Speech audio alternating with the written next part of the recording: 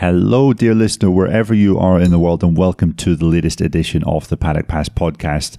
We are in the middle of a world pandemic, in case you haven't noticed, and therefore we're going to be doing another one of our special episodes during the COVID-19 crisis. And this one specifically addresses the needs of you, dear listener. We've asked many people on Twitter and on Patreon if they have any questions for us. And us being myself, Neil Morrison, MotoGP journalist, also joined today, thankfully, by MotoMatters.com's David Emmett. Hello, David. Hello, Neil. And the font of all things World Superbike and indeed MotoGP, we've got Steve English in the house as well. Hello, Steve. Hi, Neil. How are you? I'm pretty good, thanks. Yeah, I'm slightly alarmed by just how long your hair is getting, Steve. It's never been this length before. You do realise you're allowed to go out and get a haircut now? It's quite terrifying. You're actually not allowed to go out and get a haircut in Ireland, so that's the reason why I haven't done it. Obviously, I could go and cut my own hair, but that has never ended well for me. Excellent law-abiding citizen that you are, Steve. I'm impressed with that. So as I said, guys, this is a show where we answer your questions, and we've asked some of our followers on social media, some of our kind donators as well on Patreon, to ask some questions for us, and we're going to be going through a selection of those. But just before we get into our listeners' questions, I have some questions for my guests of my own. And I want to say that, or I want to ask, obviously, it's been a bit of a strange time, but what do you think has been one of the few positive things that has come out of the recent COVID-19 crisis for you on a personal level? I'm going to start with you, Mr. Emmett. What about you? What's come out of it is I got to spend more time with my wife. I married her, so, I do actually enjoy her company. And I did over 600 kilometres of cycling last month. So I think that's the most I've done since I was in my 30s. So that's definitely a good thing to come out of it.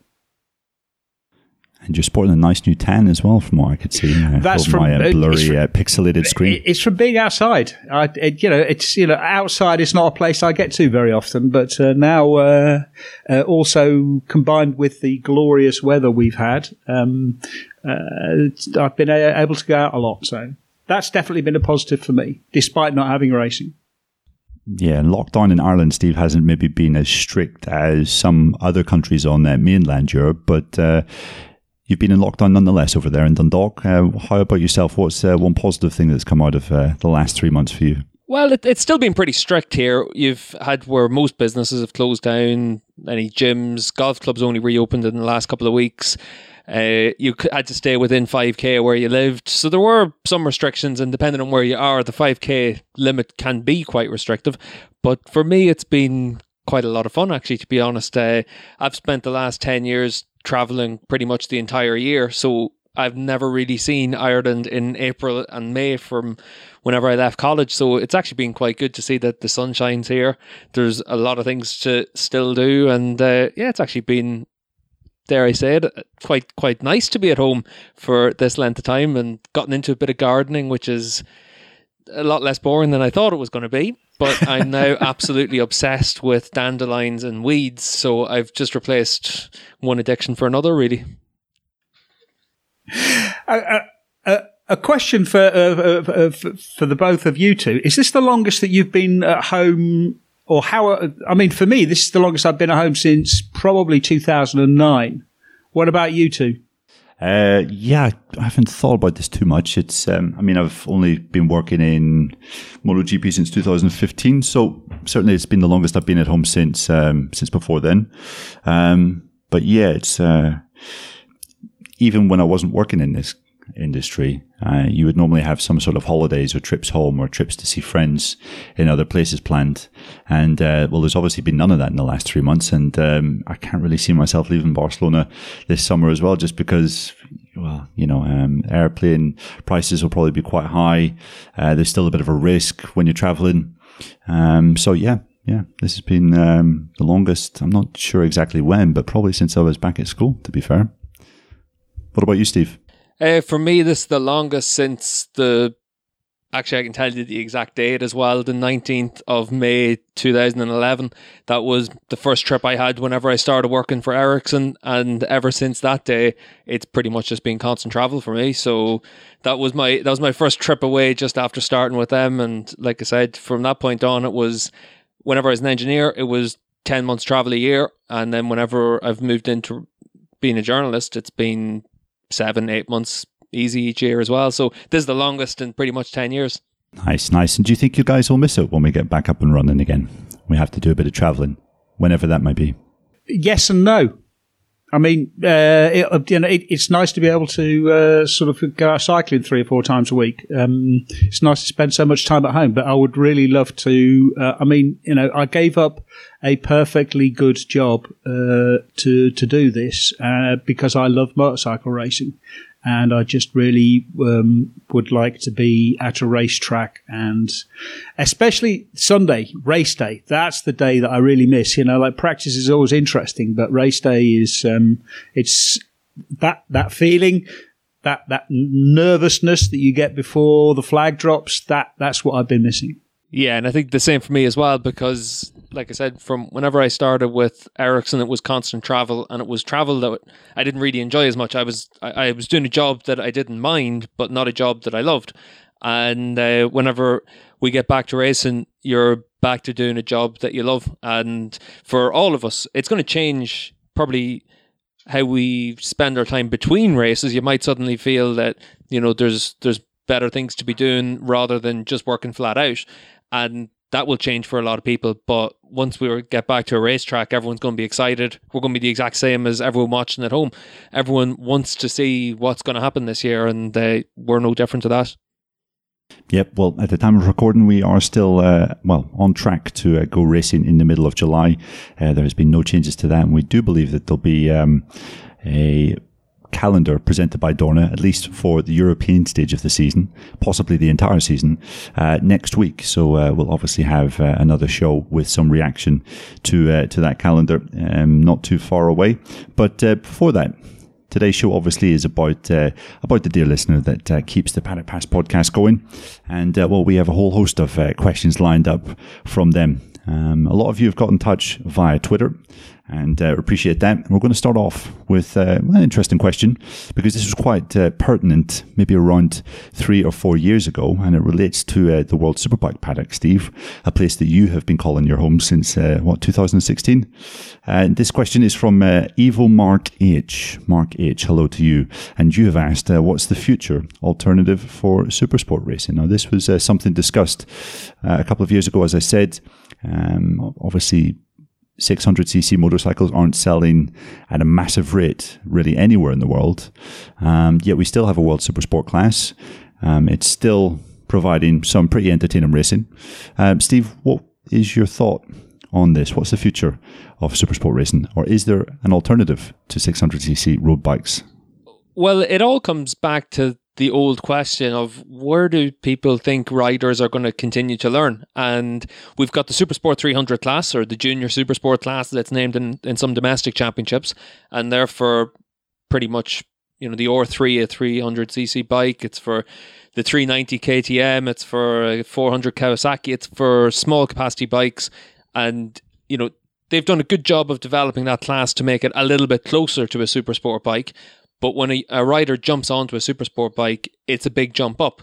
Now, if you were to take away that class and suddenly you were left with an alternative, I don't know what is as good an alternative as the supersport class, because whenever you see different people looking for, naked street bikes, 1000cc bikes and this, that and the other, it's never been a realistic championship to have as a feeder to superbike racing. You need to have a supersport class. And the one thing about the supersport class is they're still making bikes. There's still, Yamaha brought out new R6 a couple of years ago. There's still talk of, a new Suzuki 600 coming out. They still make these bikes. Kawasaki has only released a new version of their ZX6 over the last couple of years as well. So manufacturers are still making those bikes. Riders are still being able to use that championship to learn. And as well as that, it's a good championship to be able to make a stepping stone from moving from a domestic championship to moving to World Superbikes. And that's been seen this year, I think, in particular by the change to having slick tyres, because that will make it a lot more of a transitional class into a superbike race. And I think that's what's positive for it. I think that the demise of the supersport class was something that was talked about a few years ago, and I think it's been very exaggerated. But what's going to be interesting to see is what happens whenever we come back from the lockdown, because a lot of teams are going to struggle to raise the finances to still keep sponsors happy, and that's what's going to be a bigger challenge to the supersport class, rather than the sales of 600s for different manufacturers. David, what are your thoughts? I think Steve has mostly nailed it. I think what you have to understand first of all is that World Superbikes production racing is about racing what people sell. And what they want to sell and what the manufacturers want to build. And as long as the manufacturers want to build, 600, basically middleweight supersport bikes, then they'll keep racing them. And as a racing class, I mean, they are proper, they're proper racing motorcycles. I mean, they are actually fed sports motorcycles. If you look at the Supersport 300 class, that came about because the manufacturers had found this, found this new class in production motorcycling of smaller capacity sports bikes, because older people, younger people, all sorts of people were buying smaller capacity sports bikes just because they're a lot of fun. They're not very powerful, but they are a lot of fun to actually ride, and so that created that class, and as long as there are sort of enough middleweights, there's even talk of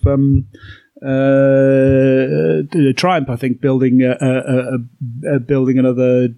Well, there used to be the Daytona 675, a sports middleweight. So, I think as long as factories are interested, then and building the bikes, we're going to be racing super sports. But it is a question, because it is. It used to be basically almost the biggest selling class on certainly in Europe and in the US to a certain extent, but definitely in Europe. And now we only sell a handful of them, but people are still buying, and so we keep racing them. Like, there is a certain part of me that would love to see a GS Cup and things like that, but not to have it as a world championship, just to have it as an invitational round, like what you used to get with the BMW Cup in MotoGP, where you had something a little bit different just as an invitational race. And I think something like that could be quite interesting, depending on where you put it and what day you put it on and things like that. But for me, I think the Supersport class is an important class to keep, and I think that's been shown by the desire by manufacturers to stay racing in the class. Okay, well, there is some interesting observations there from the two of you guys. Thanks for that.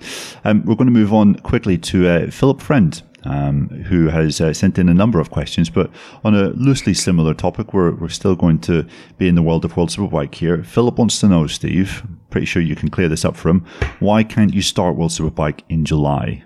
Well, World Superbikes is back in July. It starts on the 31st of July with practice. So the reason that the timeframes for everything are as they are is because we'll start the championship back in Spain. MotoGP has the first two races in Jerez, and then we go to Jerez the week after. But for the Superbike teams, this is actually quite positive, because we'll be testing in Misano at the end of this month. We'll then go to Catalonia for a 2-day test. So we'll actually have 4 days testing before we get back to racing. So for the Superbike paddock, they're actually going to end up an awful lot more race sharp, or at least bike sharp, than they would have otherwise. So for me, it's perfectly normal that MotoGP would come back before World Superbikes. We've already had one round. We've got less requirements to have rounds as well. Our championship on a full season is 13 rounds. MotoGP's always, an extra 33%, 35% of a season. So does it really matter if MotoGP comes back a couple of weeks early in terms of World Superbikes? It doesn't. Does it matter for MotoGP, though, if it comes back a couple of weeks early? Those 2 weeks can make a big difference. So for MotoGP, it makes a lot of sense to be back before World Superbikes. Yeah, it's also worth saying that with 4 days of testing, World Superbikes is going to be a lot better prepared than MotoGP, because MotoGP and all 3 Grand Prix classes are basically going to get maybe 90 minutes or 2 hours of track time on the Wednesday before practice on Friday on the night for that first race in July. So I think it's a really good plan for World Superbikes, and it's important for them to get racing again.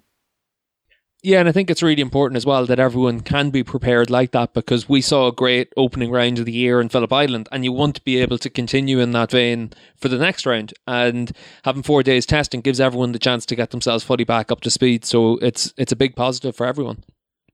Okay, great stuff indeed there, Stevie. Thank you very much for that. We're going to have a little bit of a technical question here, and I'm going to put this one to you, David.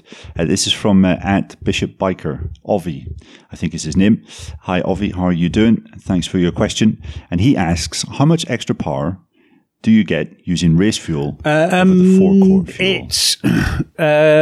It's an interesting question, but really it's sort of the wrong question. If you want to know about MotoGP fuel requirements, it's worth looking at the FIM regulations. It explains there's a very strict set of guidelines for what kind of fuel they can use. Basically, they can use maximum 102 octane fuel. But the fuel in MotoGP, or the fuel that's used in MotoGP and in all of racing, it's not about the fuel itself doesn't actually produce more power. What happens is the fuel has a the higher octane rating means that it is less likely to ignite to detonate. So ignite early. That means that you can run higher compressions, and with higher compressions, you can higher compression ratios in an engine generally means you're producing more horsepower. So it just basically means you can run a much higher state of tune in your engine, and all of the differences, all of the sort of concentration on racing fuel is about making an engine run more smoothly in a very, very high, in as high a state of tune as possible. So it's more about the engine not going pop because of fuel requirements or whatever, because of fuel standards, than anything else. So how much extra power you get? You don't get any extra power, but it means that you can tune your engine to produce more power without it going bang.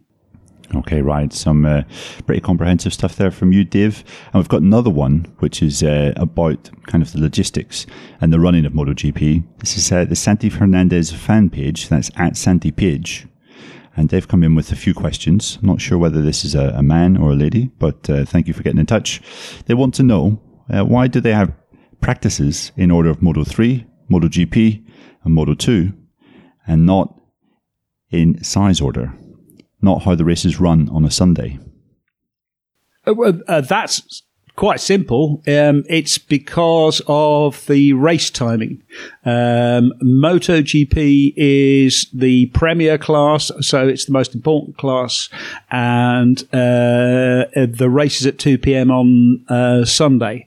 And so the schedule is built around giving MotoGP practice time at 2 p.m. on Friday and at 2 p.m. on Saturday, so that they have as similar possible conditions during practice as they as we'll have on the race day. I mean, you can't account for the weather, but at least you've got, the sun's going to be at the same point in the sky, the temperature will be roughly similar, the asphalt will be absorbing as much heat as normal, and so you've got a predictable, it makes it much easier to predict what the tyres are going to do, and how the tyres are going to last. So because of that, so that's like your baseline, your MotoGP. We can't fit Moto3 and Moto2 before 2 p.m. And also it would basically mean, the day would finish at whatever it is, 3 p.m. or whatever, on Friday and Saturday, and it would be less interesting for spectators. The spectators would have a lot of time with nothing on track. So, but it's mostly just about fitting people in fitting practice in. You can't start too early because the track temperature will be too low. And if you send out, I mean, we see this at Valencia every year. You send Moto3 out some mornings, especially sort of, Friday, Saturday morning, and track temperatures can be pretty close to freezing sometimes, and that's just it's really not safe for them to be racing at that time. So Moto3 starts first early in the morning because basically they're the kids and they get they drew the short straw. Moto2 get a little bit of an extra lie-in, the lucky people. But it's all about having, about structuring the schedule so that Moto2 or MotoGP, can race at 2 p.m. on Sunday. Okay, there you go, Santi. And don't you be complaining about people getting lie-ins during the race weekend, Dave. I'm pretty sure that you show up to the paddock just after MotoGP FP1 and FP3 has ended. So enough of that from you. If at all possible, yes. I mean, yeah. Basically, I'm all for. I like the Qatar schedule because that's much more on my body clock. The old school Qatar schedule, Dave. The new one's not half as good. We used to always love the old schedule because you'd wake up in the morning, you'd go to the gym, and then you go for a game of golf. Then you get your lunch, and then you go back to the hotel. And then you go to the track, and you had basically a full day before you did any work. And now it's all sort of changed where you have your game of golf and you go straight to the track. So, for me, the new schedule is just not quite as good. Cutting it a bit tight. Yeah, Dave, you know that most people's body clock actually, they move on from that after they've graduated from university or they've got their first job. But there you are in your mid-50s and still doing the same thing, going to bed at 3 a.m., getting up at 11. It's time for you to grow up, man. Yeah, I can't help it if the rest of the world is wrong. Fair, yeah. Can't argue with that, to be fair. And, David usually is up most nights until about 2 a.m. writing his race reports. So there is a reason why he doesn't rise quite as early as the rest of us on a race weekend. Next one I'm going to put to you, Steve. Now, Steve, when was your first year in the MotoGP paddock? Am I right in saying it was 2012? End of 2012? I went to a few races in 2011 and then 2012 was my first proper season. I think I went to probably half the races that year. Okay, right. So that was Marc Marquez's title-winning year in Moto2. So I think you're pretty well placed to address this next question, which was sent in by Scott Rowe. Spufamism is his Twitter handle. Nice work there, Scott, and thanks for getting in touch. Scott wants to know, Steve, what will finally get the better of Marquez? Will it be time or will it be another rider? I think injury is a potential one for Marc. I think that someone like Marc isn't going to struggle for motivation at any stage during his career. He's always going to find that winning is enough to keep him motivated. But I think injuries are obviously a concern for any rider. Time, it just depends on how long you think that Marc's going to stay at the top of his game, how long he wants to stay in MotoGP. When you look at what Rossi's been able to do, it's shown that time catches up on all riders, but it also shows that it depends on how long you want your career to be. For Marc, I think another rider is always going to be the big threat because we've seen it all the way through history that young riders learn from the experienced riders, the fast riders, and they pick up all the little tricks of the trade and then use them against those riders and push the boundaries on further and further. Marc did something that whenever he came in, he set a new bar for everyone. I don't think we're going to see any rookie come in and do the same thing while Marc's racing, but we'll see someone come in that can be at his level and then improve over time as well. So I think it's always going to be a young rider that comes through that can upset the apple cart. That's the same in pretty much any sport. It doesn't matter how good the established star is. There's always a young gun that can come in and take on that challenge. But I think for someone like Marc, because of the level that he's at, he's going to obviously start with a very good base that's always going to leave him as one of the leading riders in the world as long as he stays injury free. Dave, what do you think of that? Is it going to be time or another rider that eventually displaces Marquez from the top of MotoGP? I think it's I mean, injury is a very good point that Steve says. The big difference between Valentino Rossi and Marc Marquez is that Rossi always rode within himself, not within himself. He pushed the limit, but he didn't crash very much, whereas Marc falls off a lot. And I really think that Marc is... the risks that he takes are all within a limit. So he might crash a lot, but usually when he crashes, he pushes a lot at slow speed. So if he's, when he crashes, it tends to be sort of slow speed high sides, which are bumps and bruises and scrapes, but nothing very serious. But we have seen, he's had surgery on both shoulders to fix the fact that he keeps on dislocating them, and I think that is a genuine risk. So I think that's going to catch up with him much more quickly than injury did with Valentino Rossi, for example. I really think with Rossi, age is starting to catch up with him, and then we'll get to see in the next couple of years just where it is. But also there are other riders. Maybe Fabio Quartararo is sort of the start of the generation of riders who are going to come and really challenge Marc. It already made... Quartararo already made Marquez's life really difficult last year. And it's going to be interesting to see how that sort of plays out this year and next year. So we shall see. I mean, personally, I can't see anyone right now in Moto2 that I think he is really going to cause Marquez trouble. But we shall have to wait and see. But I mean, you know about as much about this as anyone else, Neil. What do you think? Is it going to be time, or is it going to be another rider who finally topples him? It's a tough one to say. I think, it's probably going to be, we're probably looking at one of the best riders ever, if not the best. And you only think that time will take away some of those really razor sharp natural instincts, will maybe just diminish his speed somewhat. And as you say, maybe Fabio Quartararo could be one of the guys coming through where he's able to eventually beat Marquez over a season. I think there's a couple of other riders, Joan Mir, maybe Brad Binder as well, if you're looking at future generations.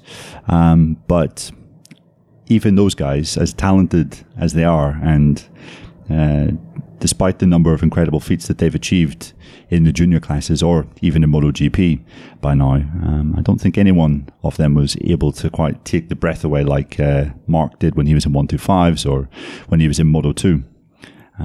So I think anyone that does come through and beats Marc when he's at his peak will have to be considered one of the best ever, and those riders don't really come around that often. So I think it's probably going to be time that gets the better of Marc, and injury, of course, as both you guys have mentioned, I think could be linked to that as well. So yes, only time will tell, I guess, in that respect. So we've got a couple of other let's say serious questions, and then a few pretty interesting less serious ones that I'm going to pose to you. One that will be answered, I feel, within 30 seconds, and I'm going to put this to you, David, because let me just get this up on my screen. Chris, Twitter handle PidgePie, wants to know, if MotoGP gets started and there are 68 races, will the winner in each category be classed as a world champion? Or will 2020 be a default no championship season? The FIM president Jorge Viegas has already said that these are exceptional circumstances, and so as a result, any number of races will count as a championship, even if they only manage sort of the two races at Jerez, or maybe two races at Jerez and then Brno and then Austria, and we only have 5 races, it'll still be a championship. And if you go back and look in history, then sort of all through the 50s and 60s, there were somewhere between 6 and 10 races. So to actually have like a 10, 12, 13 race championship is historically accurate, one for the nostalgia fans, if you like. But yeah, whatever we get, it's an exceptional year. It will always be viewed as an exceptional year. I mean, this is going to be everything in every single aspect, every single respect. Whoever wins, there's always going to be, oh yeah, that was the year that there was the coronavirus. But it will still, these are still the best riders in the world, and whoever manages to come out on top over the however many races we have will still be an exceptionally talented rider. All right, excellent stuff as always, chaps. Thanks for that. Now, the next question comes in through Patreon, and we have one from a friend of the show, Martin Darlington, who also appears on friend of the Paddock Pass podcast, MotoPod, and he wants to talk a little bit about Moto E, and he wants to ask both Steve English and David Emmett, what is the aspect of Moto E that you saw in 2019 that most cheered or encouraged you? And what do you see as the future for electric racing? Can it gradually replace what we have now? And do you think this is Dorna's plan? I'll start with you, David.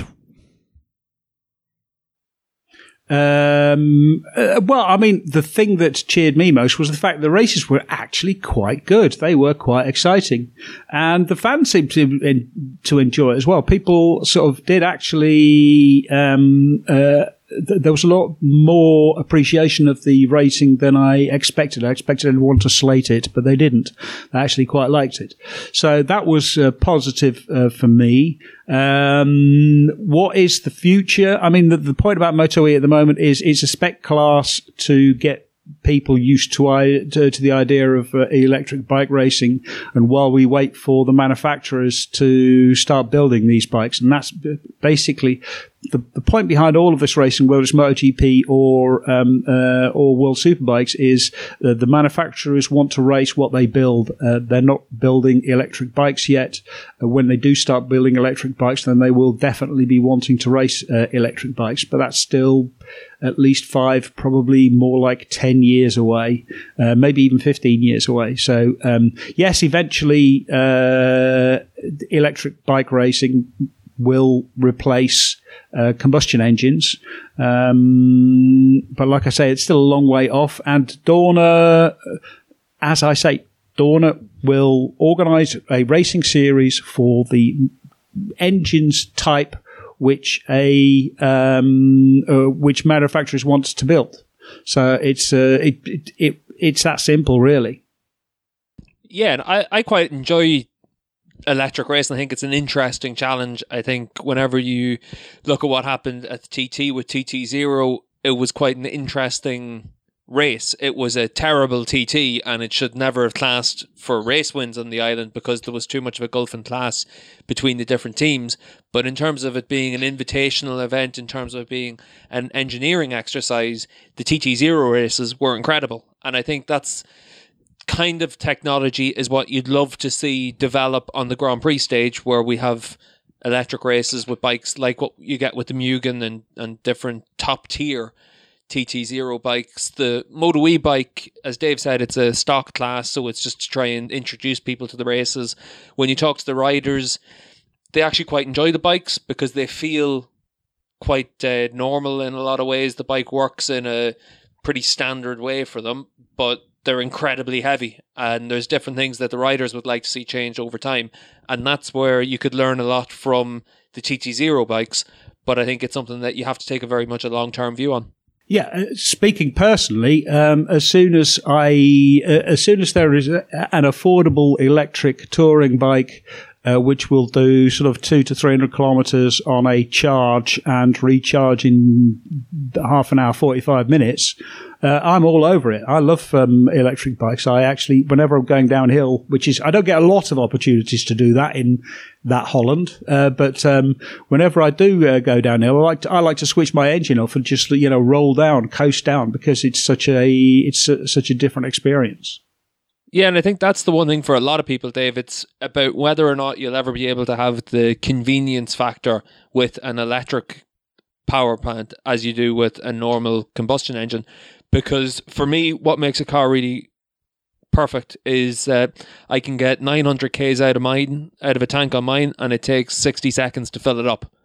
If I was to have an electric car here in Ireland, I would be going around looking for power stations. I'd be going around drinking an awful lot of coffee to make up for the fact that you're having to wait for it to charge. I know a lot of people that bought electric cars and immediately changed them because they were right on the limit for their range to get to work and things like that. It's great if you're inside a city and or a town and you're only doing, a handful of miles a day, but if you've got any sort of a commute, they're not a practical car.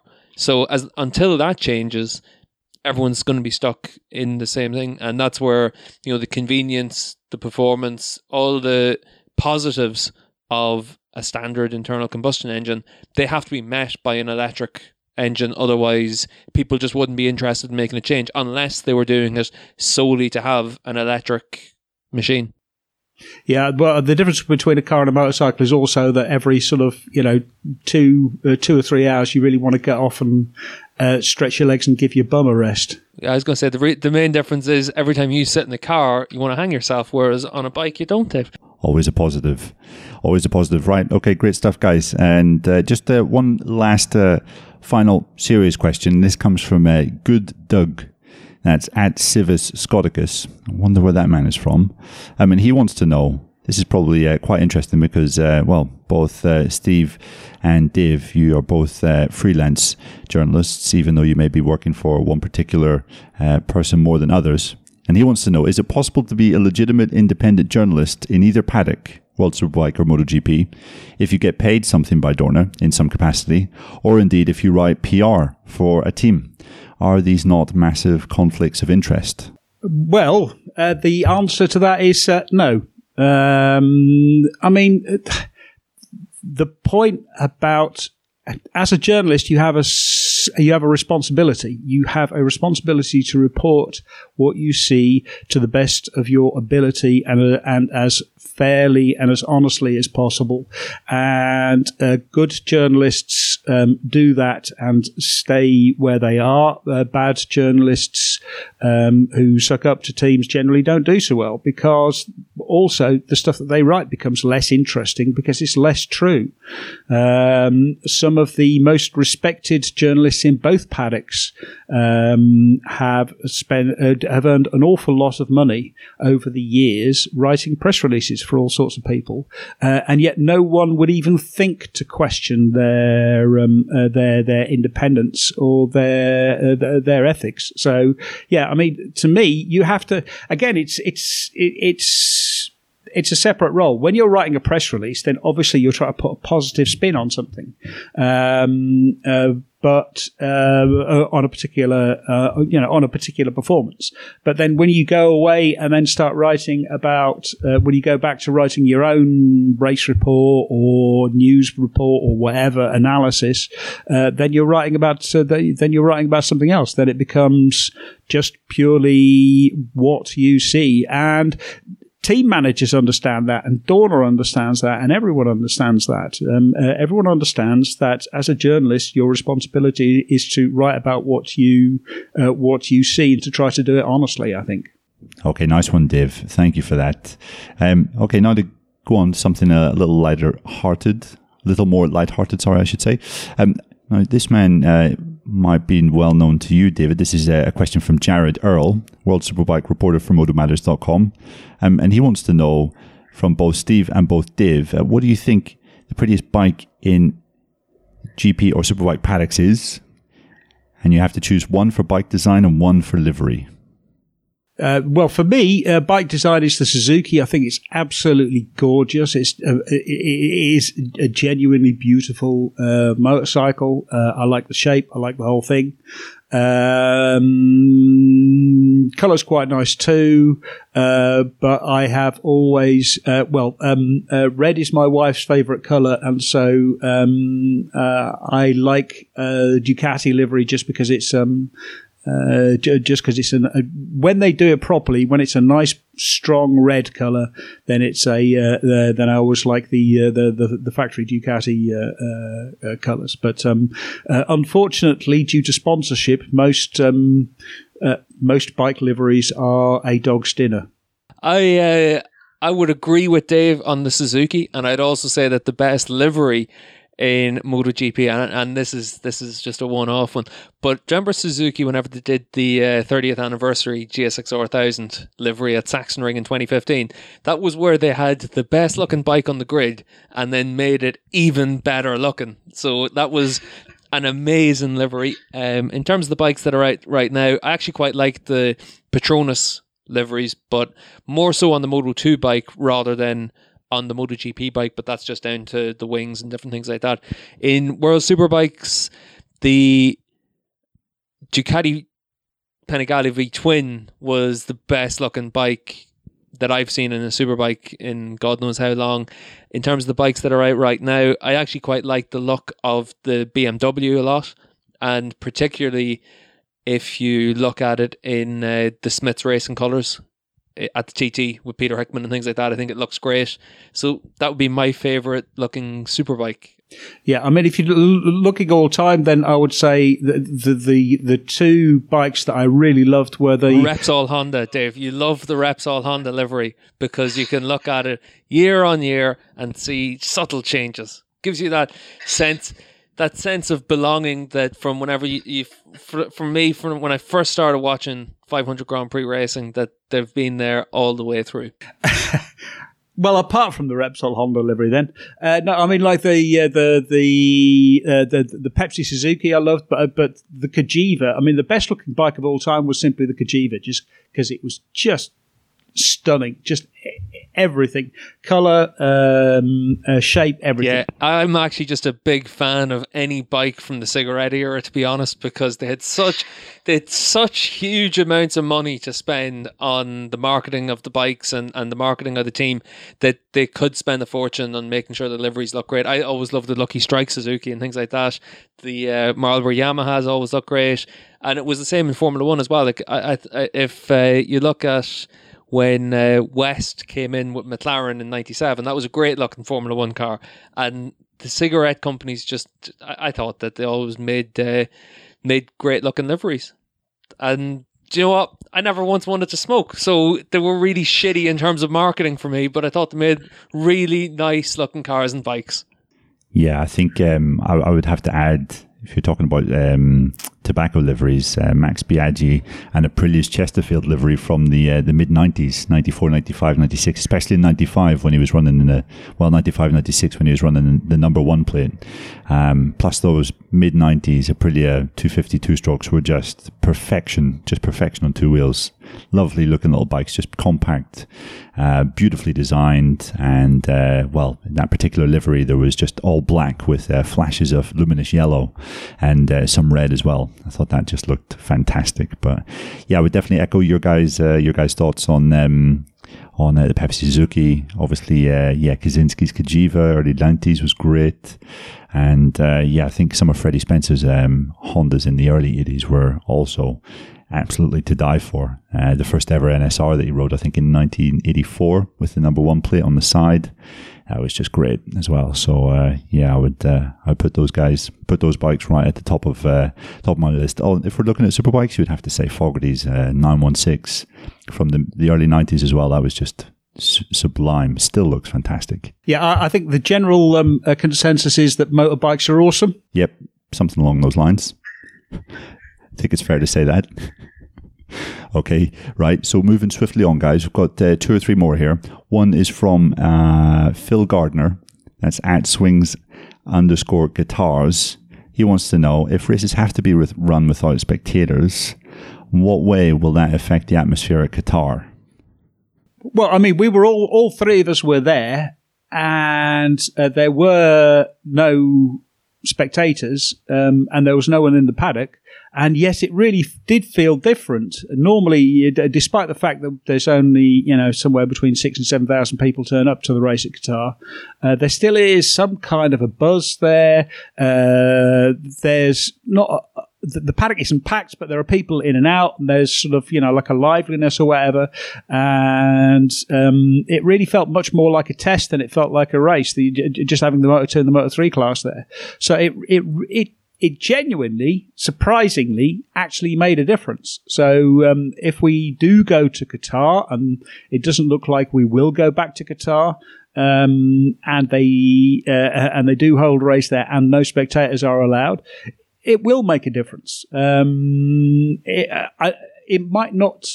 You probably won't notice the difference so much on TV, but actually being at the track, you really will notice the difference a lot more. Yeah, I think it's going to depend on the track as well. Somewhere like Jerez is going to be very different, whereas somewhere like Aragon won't be that different, because of how the crowds are spaced out at each of the different circuits. But like Dave said, it will end up feeling a lot more like a test. And that will also be exaggerated by the fact that teams are going to be limited on their sizes. So in Moto 2, I think it's where you get a dozen personnel per team. In MotoGP, it's, 40 people or something like that. So instead of the paddock being really busy as well, you're going to have a skeleton crew for each team. So that's going to exaggerate it even further. Absolutely. Okay, we've got two more here, guys. One is from, I'm getting chills just reading this question out. Sofa Racer has got in touch. My God, we are in the presence of royalty here, guys. I now finally have that story that I'll tell my grandkids. I was on a show in which Sofa Racer once rode into, and he wants to know. I'm going to start this with you, Steve. He wants to know, have you ever sat in the media centre with 15 minutes to go on the grid, heard a certain rider say, I'm going with this tyre combination, and thought, he's an idiot, those tyres will be shot in 10 laps, basically only to see your thought proved right? Far, far, far better than that, Neil. I've been down on the grid on doing grid interviews and talking to riders whenever you've had changeable conditions and things like that. You find out what tyres they're using, and as you're walking away from that rider, you're on your phone, you're placing your bets, and you know that it's going to work out in your favour, and there's no better feeling around than that. I've had the opposite. I've heard a rider say, I'm going to go with soft, and thought, oh no, he's never going to make it, and then watch them win the race. So it's as a rule, the riders know better than we do, or the riders and the teams know better than we do. And sometimes there's even a conflict between the riders and the teams, because the rider wants to go with a particular tyre, but the team says it won't last, or Michelin says, well, you can try it, but it's not going to last. And so sometimes they'll go with it and it works out. Sometimes they'll be banned from going with it. So it's always a bit of a battle. Yeah, and that's the thing. It all comes down to what that team and that rider think is the best decision to make for that race. And they don't make any of those decisions thinking in terms of, this isn't going to work. They make all those decisions on the assumption that it is going to work. It is going to be the right decision to make.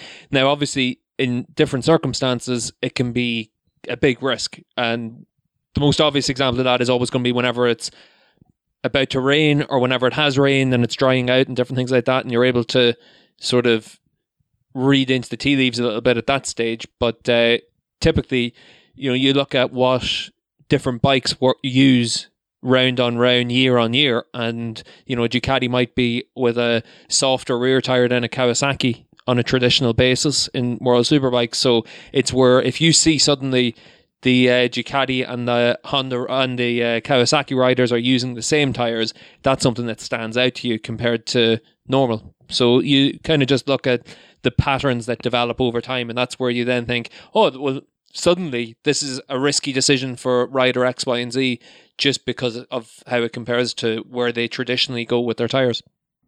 Yeah, I think you're normally pretty aware that most teams and factories have a sound idea of what works best for their particular rider, their particular bike, their particular setup. So it's not so often that you're really screaming out at the screen saying, "What are you doing?" when you see the tire selection sheet. There's maybe been a couple of surprises here and there, but I think what usually gets us journalists up out of our seats more often is watching the flag to flag races. I can remember 2, maybe even 3 specific occasions where journalists have been almost standing up, shouting at the screen into the pitch, knowing that basically the time is right for the riders to enter, only for them to kind of mistime it all. I'm thinking back to the Sachsenring in 2016 when Marquez pitted before everyone, and I think it was Rossi, a couple other guys who were scrapping at the front, and it was clear that it was right to pit when Marquez did, but they stayed out an extra couple of laps, and everyone was just groaning basically because the longer they stayed out, basically the chances of Rossi catching Marquez up in the championship got that little bit slimmer. But then, of course, that's when we have the benefit of seeing every single split sector on the timing screens, and it's obviously massively different when you're out on the track and just going off your pitboard signals. Yeah, I mean, we talked about it a couple of weeks ago when we talked about the 2015 season. The 2015 race at Misano was a classic for that, when it sort of rains. It's raining, it's dry, and then it starts raining, and then it stops raining. And that turned into an absolutely fantastic race. And that was really, those are the times when you were screaming. Certainly, I think with Rossi and Lorenzo, just the entire press room was standing there screaming, what the hell do you think you're doing? Why aren't you going in and changing tyres? Because everyone else is. So, yeah. Yeah, and that's the thing, because we, as Neil said, everyone in the media centre, everyone on a pit wall, they get the splits sector by sector, and you're able to see, okay, well, such a rider has changed onto slicks or changed onto wets. This is what their times are in each sector, relevant or relative to the leader or whoever hasn't pitted. And, you can look at it and instantly say, he needs to change. But that rider won't know that until he comes past the pit board the next time. So suddenly the time to change might be 2 laps before you change, but that can realistically be the first chance that the rider really gets to see that it was their chance to pit. Just briefly, David, why are you glaring at Aleix Espargaro in your profile photo? What did he do? I'm listening intently. That's what I'm doing. I'm listening very carefully to what he has to say, because he was telling me, he was giving me very important information about the Suzuki. The Aprilia. No, the Suzuki at the time. That particular picture was taken when he was at Suzuki. Ah, okay. Certainly was, Dave, and I still haven't been paid for it. So you're telling me, Dave, that when you're glaring at me packing up my things slowly from the media centre after a long day, and you're staring daggers at me, you're actually listening intently? I'm thinking very, very deeply about something really important. Yeah, how much you despise me, how much you can't stand me. Fair. I'm not at liberty to discuss that at this moment. Okay. And lads, we'll finish up this week's show with one final question that we have from Dan Beattie. That's at Dan Beattie94. Thanks for getting in touch, Dan. And he's putting a bit of an imaginary situation in front of us. He says, imagine it's 2021, Valencia, the end of the season. Alex Marquez has yet to go on a podium. Marc Marquez has already won the championship. Alex is running P2 behind his older brother, just behind Marc. 3 laps to go. Does Marc go any easier on Alex than he would with anyone else? You see, if this had been Marc was running P3 and Alex was running P4, then you could think, yeah, he might go a little bit easy. Let Alex get his first podium, but Alex is already going to be getting his first podium, so Marc might as well get the win bonus.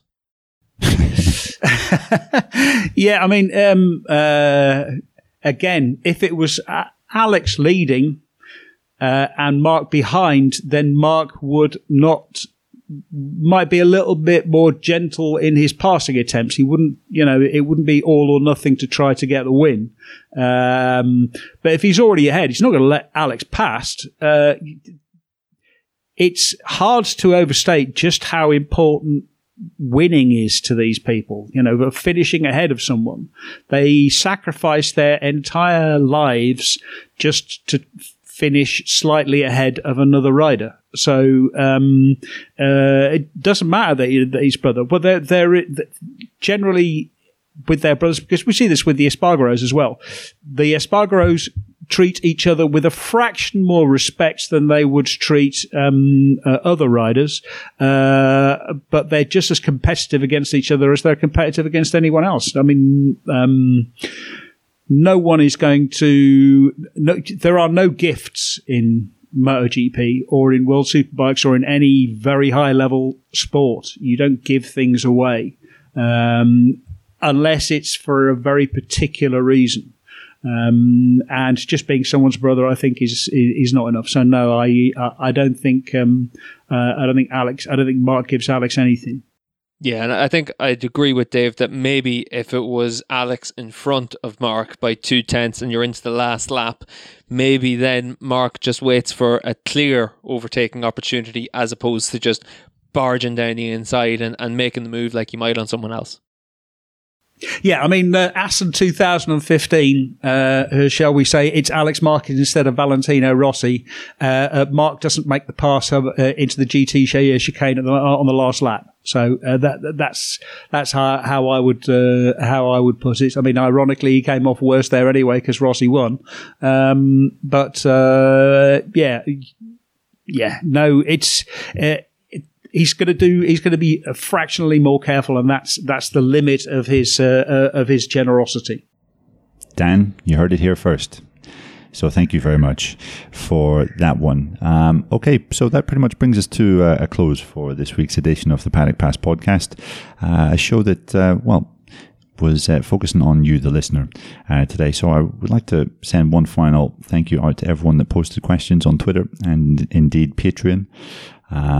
It's probably time to remind you that we've got some social media channels which you should be following. That's at Paddock Pass Pod on Twitter, facebook.com/Paddock Pass Podcast, and then also if you fancy donating to us on Patreon, which really greatly helps keeping the show going, then you can do that. That's patreon.com/Paddock Pass Podcast, where you can sign up and become a member for as little as $3 a month, and that gives you access to a whole load of exclusive content that is not quite available to normal listeners. So thank you very much, Steve, and thank you very much, David, for being on this show. Thank you. Yep, thanks very much, Neil, and thanks everyone for your questions. Exactly, and we'll be back again this time next week with another new edition of the Paddock Pass Pod. Speak to you then.